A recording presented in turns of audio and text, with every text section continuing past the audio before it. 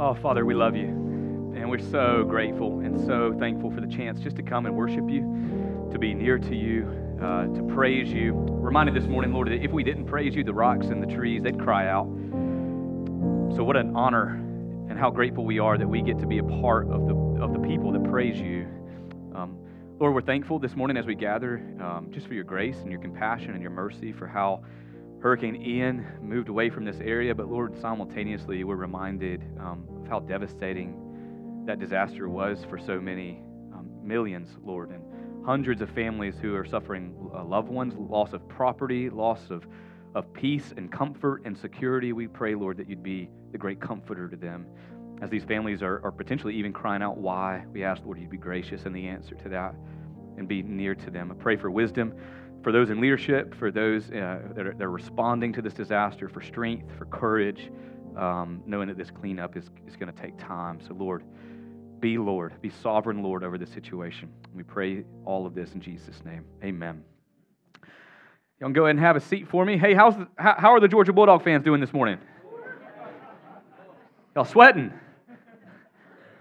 I knew we had 2 services today, so I thought, man, I'm gonna go to bed at a decent hour. I'm gonna get my rest, and then I checked the score in the third quarter, and I got up and went downstairs and watched the rest of the game. I couldn't get away from it. All right, if you have your Bible, go ahead and open up with me to Acts chapter 4. We're going to be completing Acts 4 this morning, and then I also beginning in the first 11 verses of Acts chapter 5. It's good to see all of you. We have a second service at 11. Seems like everybody chose the 9, so all we did was condense the room. But as a kid growing up, I'm from Northwest Georgia. I had the real privilege of being raised in proximity to my extended family.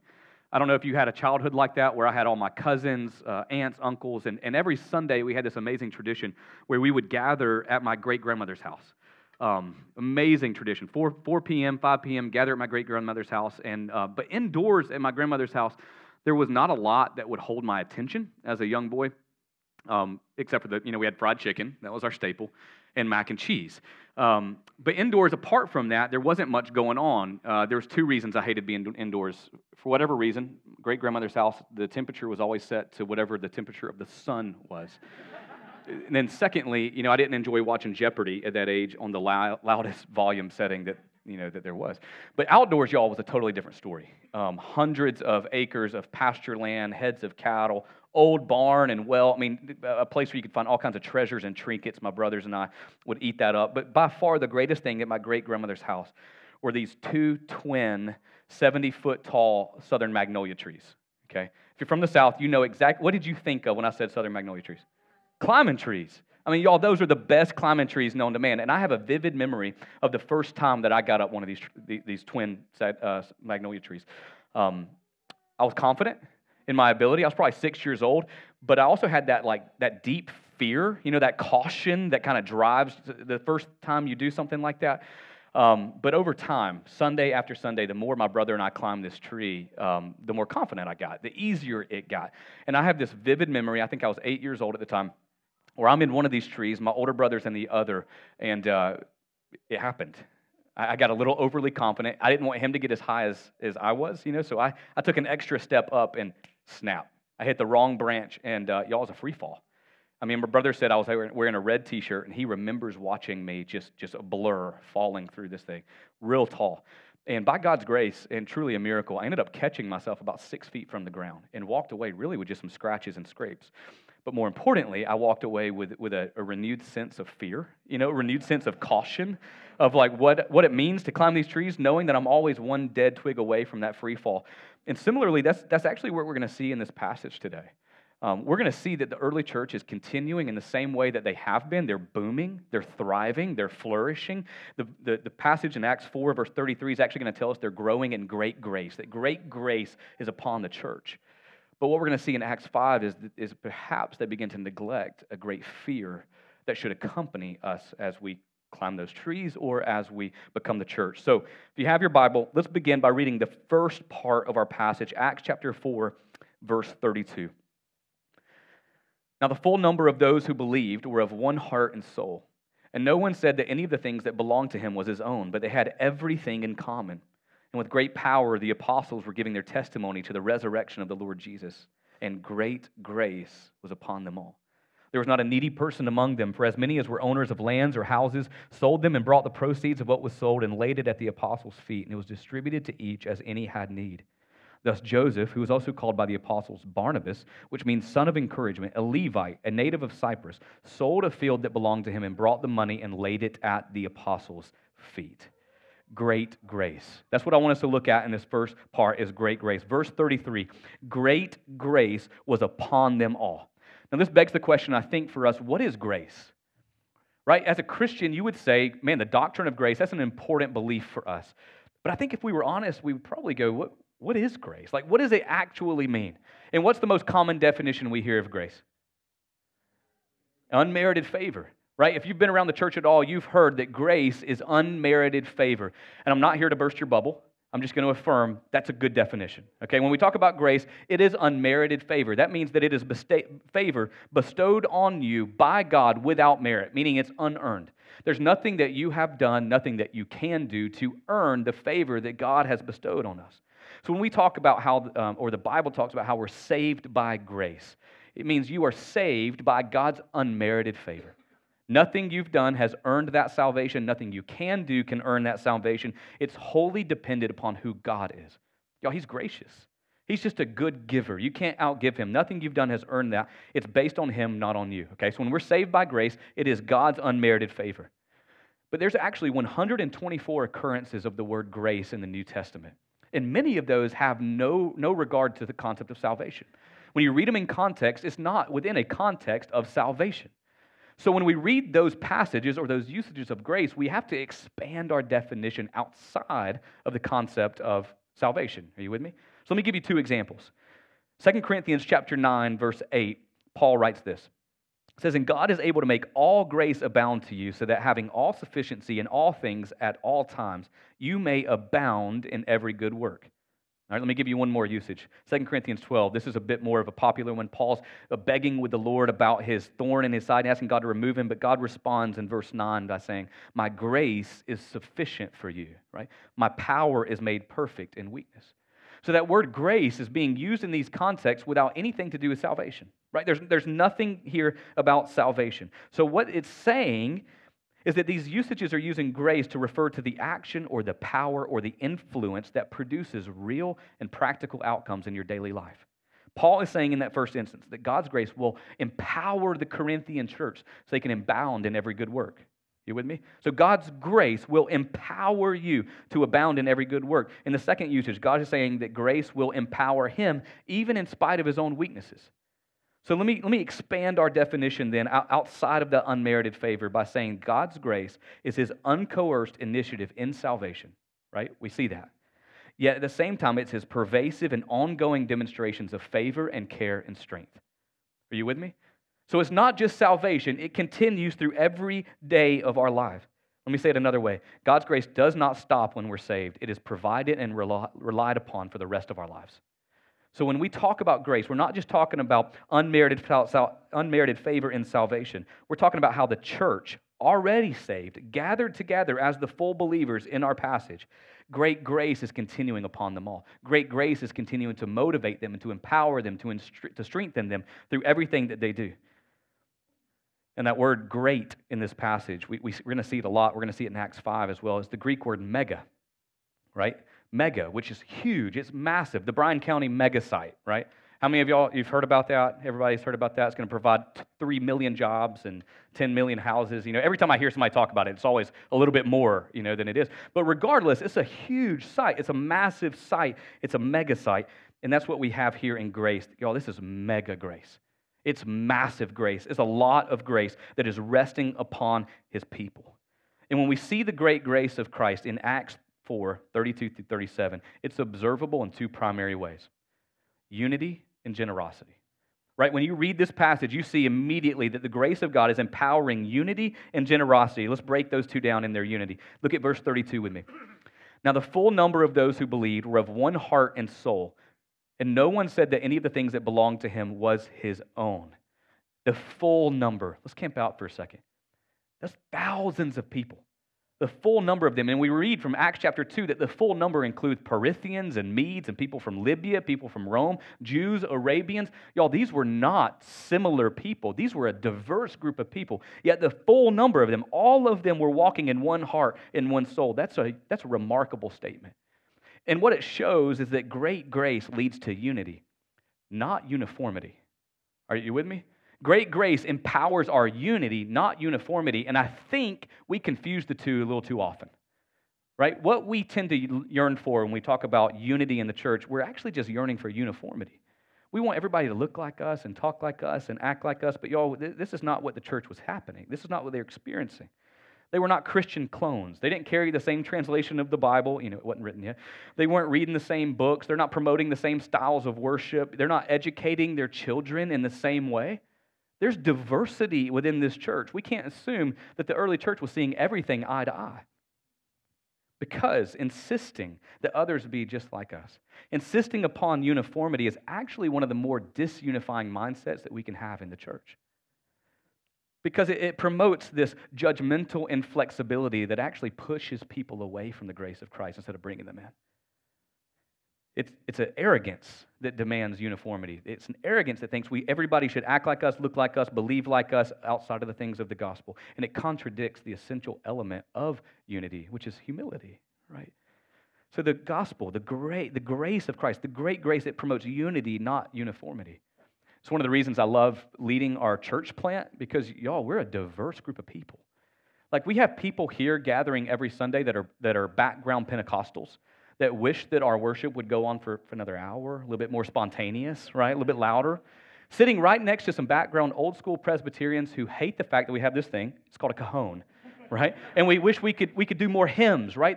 But yet at the same time, people with those preferences are able to put those aside because there's unity, not an insistence upon uniformity.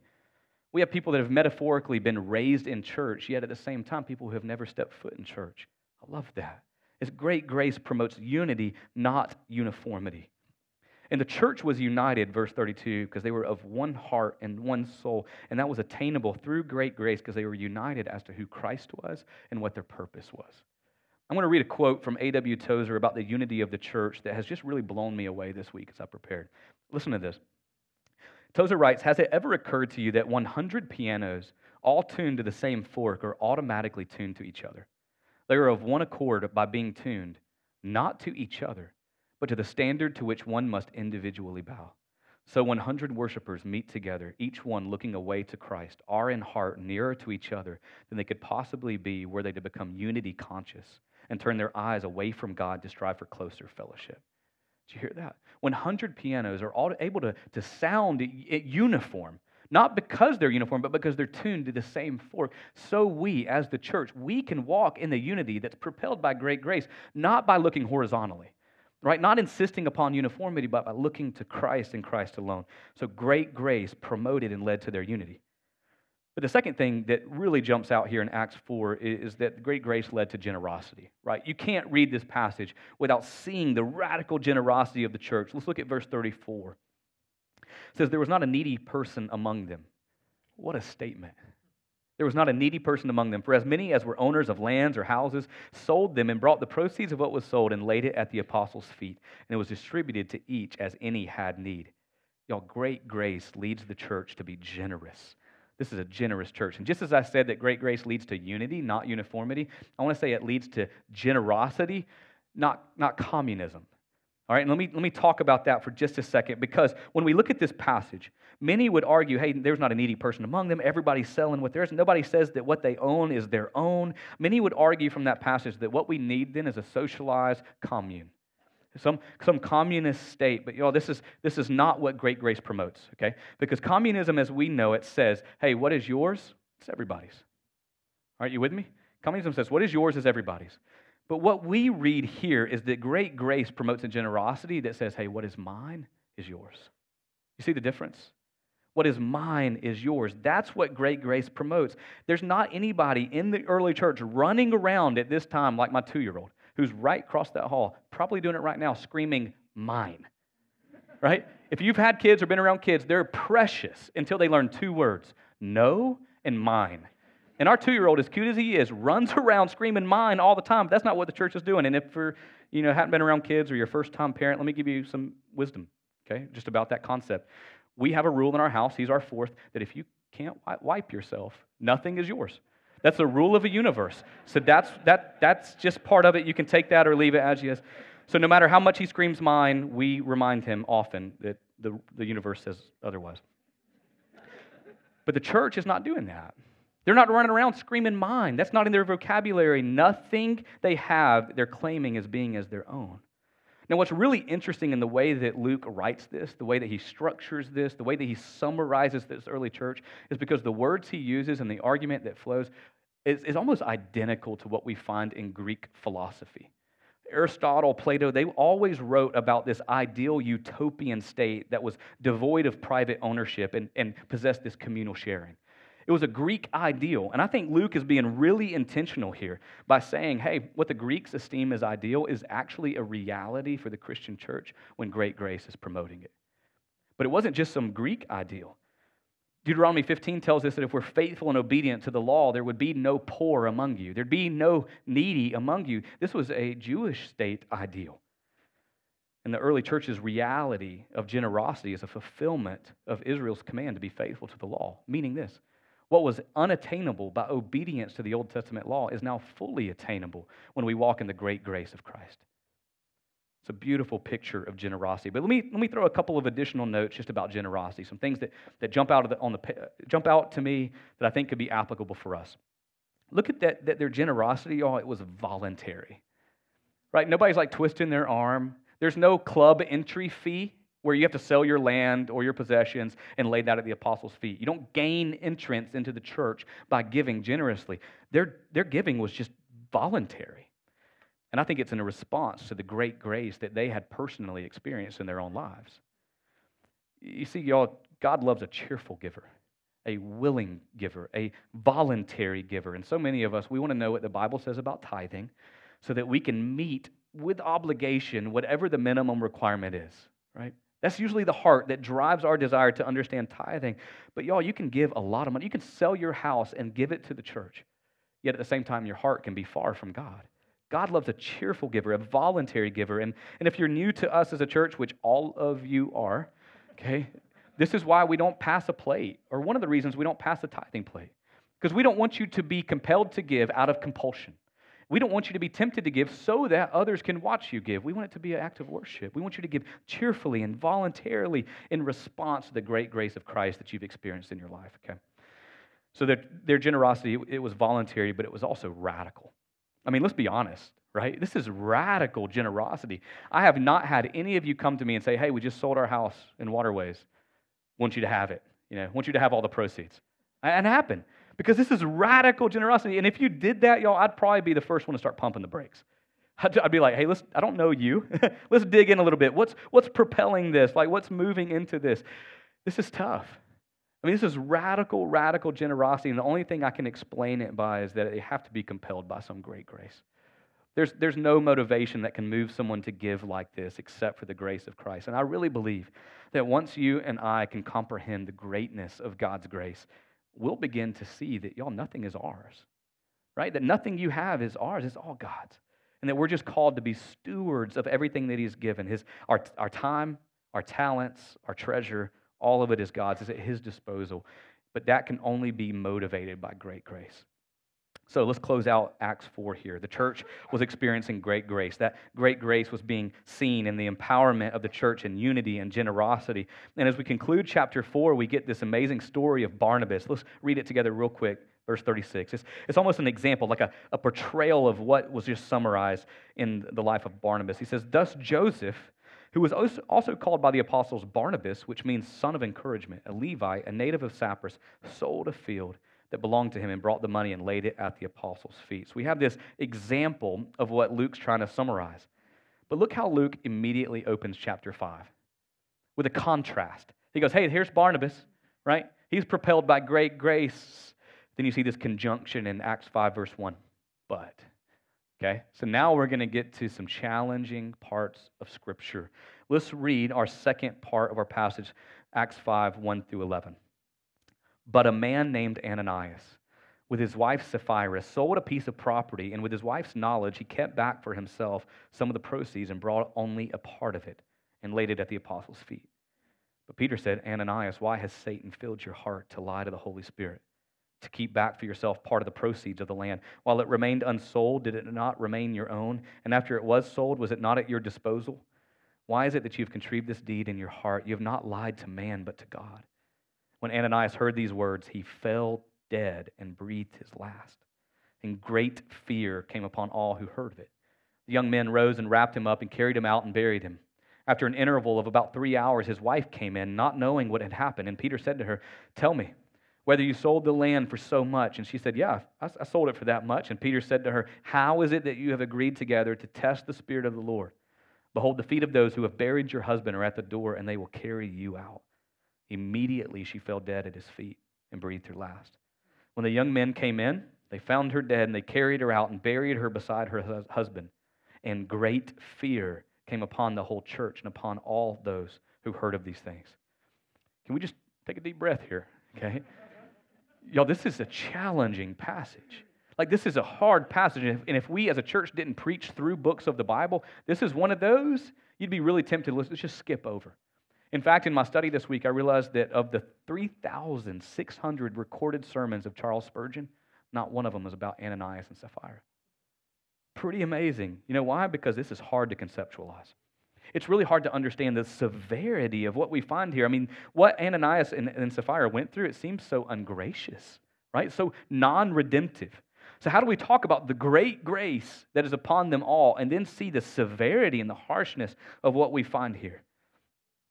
But y'all, I really believe, just before we dive in and dissect this a little bit, I really believe that if we want to be a part of God's story continued, that we need to hear what's happening here. We really need to dissect this together and appropriate it to our lives as well. So the way I want to dissect it is I want to pose 3 questions, and then I want to answer those, okay? The first is just, what is their sin? Like, what did they do wrong in this passage? They lied. As simple as I can put it, they lied. Much like Barnabas, Ananias, and Sapphira said, hey, we're going to sell our land, we're going to sell our house, and we're going to lay the proceeds at the apostles' feet. So they pledged the full amount of that sale to the apostles. But when time came around to present the full amount, what they do? Verse 2 says they kept back for themselves some of the proceeds. They promised 100K and ended up giving, what, 50, 40? Who knows what that was? He kept back for himself some of the proceeds. So their sin was that they lied. To the point where Peter actually says, hey, why does Satan enter your heart to lie to the Holy Spirit? We see Sapphira lying. Peter asked her, hey, did you sell the land for this amount? I wish they'd have told us. We don't know. And she says, yeah, we sold it for that amount. He lied. Peter says, why do you put it in your heart to test the Spirit of the Lord? They were lying. So their sin was lying. So what motivated that? Like, what would motivate them to lie? From Scripture, I see a couple of clear things, okay? The first is Satan. Satan motivated them to lie. Look there in the passage in verse 2 and 3. Verse 3, Peter says, Ananias, why has Satan filled your heart to lie? Satan motivated them to lie. Y'all, Satan hates the church. Satan hates the glory of God. Satan hates the fact that God's story is continuing. He worked hard to shut it up before it got going. That's why he killed Jesus. That's why he filled the heart of Judas to betray Jesus. He wanted to quit this story from moving forward.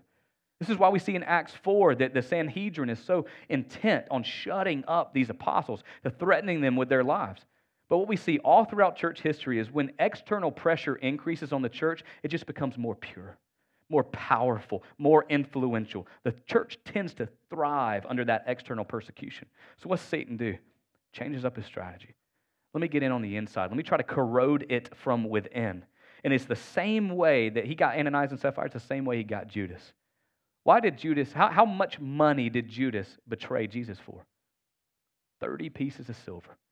The love of money was part of the motivation here. Ananias and Sapphira loved their money. And now I want to say, I really believe that Ananias and Sapphira were believers. Acts 4:32. Now the full number of those who believed, I believe Ananias and Sapphira were a part of that full number.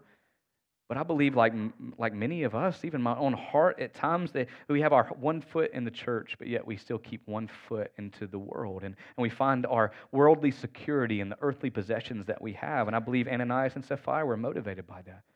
Satan and the love of money. But what's crazy about this passage is he never had to lie. Like Peter makes it clear, like, why are you lying? He says, verse 4, while it remained unsold, did it not remain your own? Like you didn't have to sell. Remember, this is voluntary. Nothing you did had to be done. And then he says, after it was sold, was it not at your disposal? Hey, you didn't have to pledge the full amount. You could have given 1%, 2%. You know, like my 4-year-old, we count all the way up to 100 every day. You could do as many percentages as you want. You did not have to pledge the full amount, but you lied. You lied, and Peter makes it clear, you lied not to man, but to God. So what was their motivation? Satan, the love of money. But let's use just our sanctified imaginations for a second. What other motivations could you see here? What about the praise of man, or the acceptance of the church, or the approval of the church? Like if you were in that room, you're sitting in the back and you see this guy named Joseph walk up and lay his field at the feet of the apostles, and everybody claps, you know. And then they give him a new nickname. You know, I bet Ananias and Sapphira were like, man, I want a new nickname. You know, I want the praise like that. I want the acceptance and the approval like that. Maybe they were motivated to be seen like Barnabas was seen. Because this wasn't just some miscalculation, right, in their checkbook. This was premeditated. And I would imagine if their hearts were anything like my hearts, maybe it was for the applause, the respect, the acceptance, the approval of others. Maybe they wanted people to think they were more spiritual than they really were. Hypocrisy much? No? Anybody else? You know, you present yourself to be a little bit more spiritual than you really are, presenting themselves outwardly in a way that's inconsistent with who we really know that we are internally. But I don't know. I mean, that's just all sanctified motivations. We know it was Satan. We know the love of money played a role. I can imagine the approval, maybe presenting themselves as more spiritual. But the point is, their sin was that they lied. What was their sin? They lied. So that leads to the next question, right? Why such a severe punishment? Like, how many of you guys have lied before? All of you not raising your hand. You know? Where's our young men? I'm just kidding. You know, we've all lied, right? We've all lied. So why such a severe punishment here? How do we make up for this? There's a really good biblical reason for it. And I'm going to give it to you. But I don't want to skip over the fact that to just make the point, y'all, sin is serious. Like, let me just say it. Sin is serious. God is holy. And the Spirit that was leading and strengthening and empowering and adding to the church every day, you know what that Spirit's name is? The Holy Spirit. Satan had filled the heart of Ananias to lie to the Holy Spirit. Now, sin is the antithesis to holiness. It's cancer to a healthy cell. It's a flea to a dog. Whatever comparison you want to make, it corrodes, it corrupts, it ruins, it stains. Sin is a serious offense to the holiness of God. All sin is.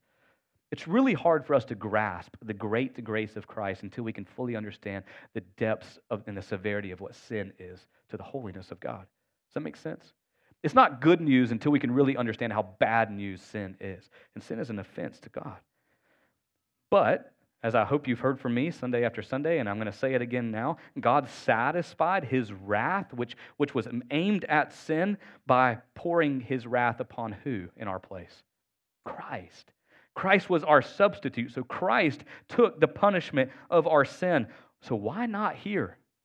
Like, why is it so severe? Why so harsh here? And the answer is because it's consistent with Scripture. I didn't say it was comfortable, okay? But it's consistent with Scripture. Throughout history, here's the point. Throughout history, whenever there was a new setting or a new season for the people of Israel, and God had made clear what His expectations were, what His standards were, He would have a severe punishment and consequence for the first offense against it.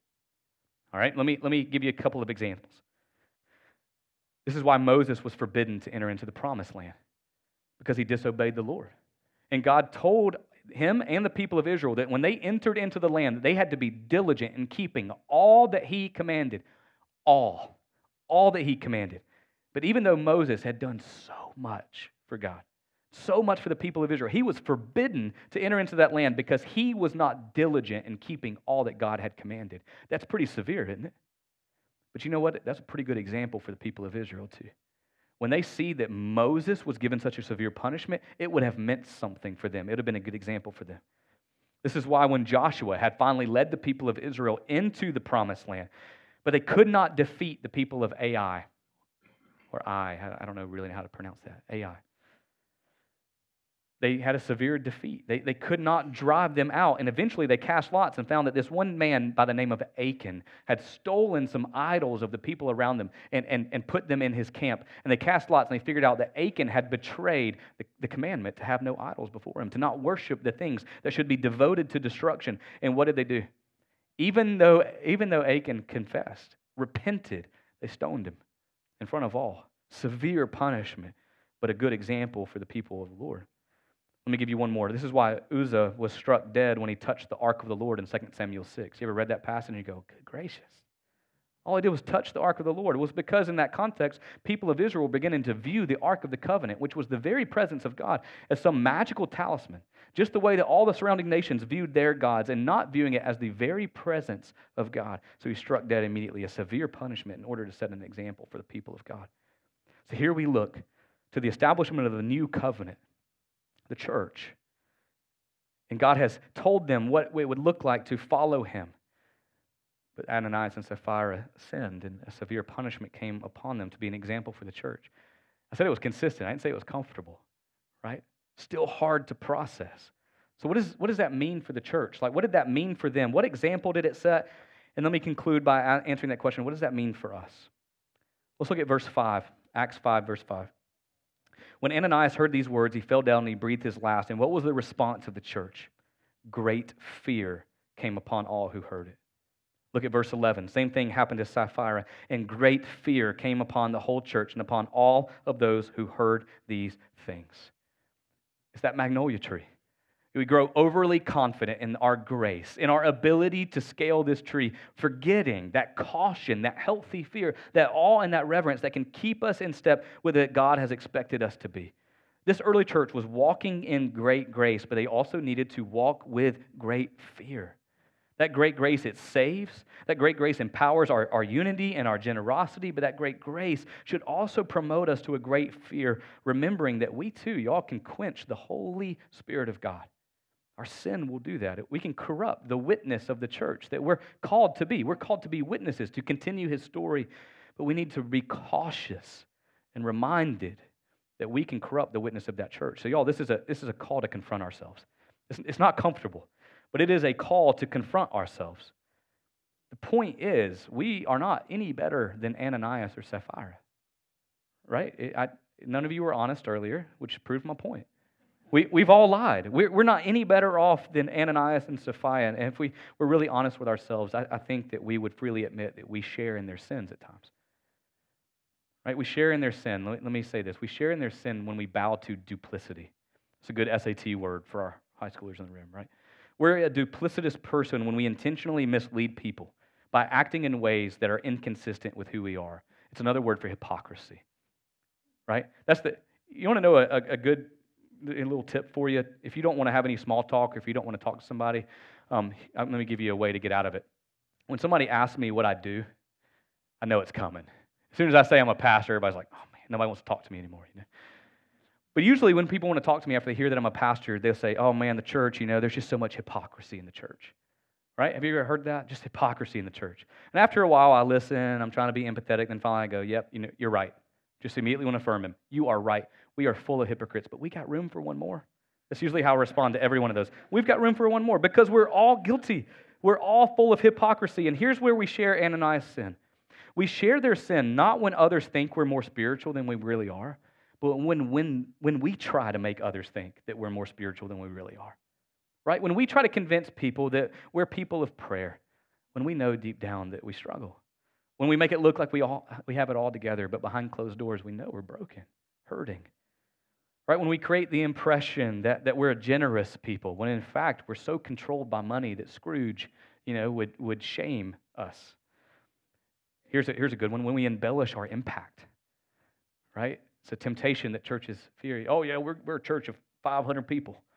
And the only way that we could ever get to that number is if we stood out there and counted all the joggers, that come through J.F. Gregory. It's an embellishment. When we're living duplicitly, or we're being hypocrites, walking in hypocrisy. So y'all, it's a call to confront ourselves, to really ask the Holy Spirit, where are we guilty in what Ananias and Sapphira have walked in? And if we were honest and dared to really ask that question, it should produce in us, as well as it did the early church, a great fear. To remind us of that caution that we need as we intend to be the witness here in Richmond Hill and in and around, because God, y'all, he's to be revered with our lips and with our lives. And it only takes how many sin to corrupt the church? Just one. It just takes one sin to corrupt the witness that we possess and quench the great grace that we all long for. So, great fear came upon the whole church. We all want the great grace, and I'll close with this. We all want the great grace, but we have to remember we're just one dead twig away. We also need the great fear. We're one misstep, one duplicitous moment, one sin away from forgetting that great fear that will empower us alongside that great grace to make us a witnessing church as we continue God's story here in Richmond Hill and in these surrounding areas. So let me pray for us as we close this morning, and our team will come back up and lead us in a song. Father, we're so grateful for you, but what a challenging passage. Thankful for your grace in our lives. Thankful the fact that although we have sinned and although we are guilty of hypocrisy, we're still breathing, we're still here, and that's just another testimony of your grace, that you do not deal with us according to our sins, but you dealt with Christ according to our sins. Thank you, Jesus, for being the substitute of our sin. Thank you for the great grace that we've been able to experience as a church. Just the unity, not the uniformity, the radical generosity. Thank you for the opportunity we have together week after week. We recognize that's promoted, empowered by your great grace. But God, I don't want us, myself, beginning with me, to be a church that neglects that fear. You are holy. Lord, forgive us when we sin. Search our hearts. See if there's any evil or sinful way in us, and give us the courage to lay that at your feet, knowing that when we confess our sins, you are faithful and just to forgive us of our sins and to cleanse us from all unrighteousness, as your scriptures say. So you're worthy of our worship. You're worthy of a praise in response to that great grace, but you're also worthy of us walking in great fear, great reverence up to who you are. We thank you for all this in Jesus' name. Amen.